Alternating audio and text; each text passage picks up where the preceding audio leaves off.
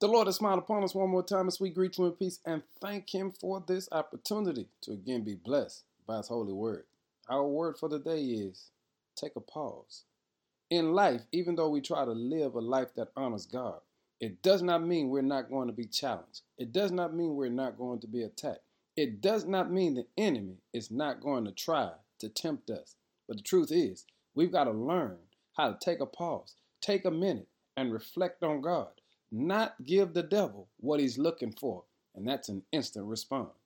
In Psalm 37, verse 7 says, "Be still in the presence of the Lord and wait patiently for him to act." Did you hear that?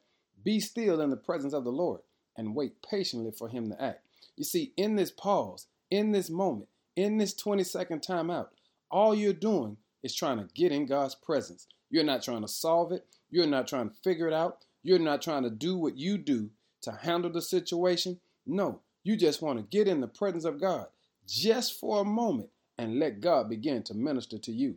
Release it all. Let it go. And just for a moment, pause and watch God begin to work on your behalf. You see, you're going to be attacked. You're going to be confronted, but you've got to learn how to pause for a moment. Be still in the presence of the Lord and wait patiently for him to act, because he's a right now God, and he'll move right now on your behalf if you be still, if you pause and let God have his way.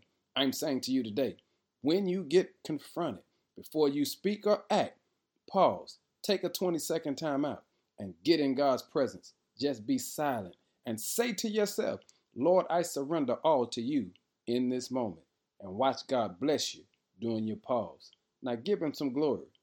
In Jesus' name, amen.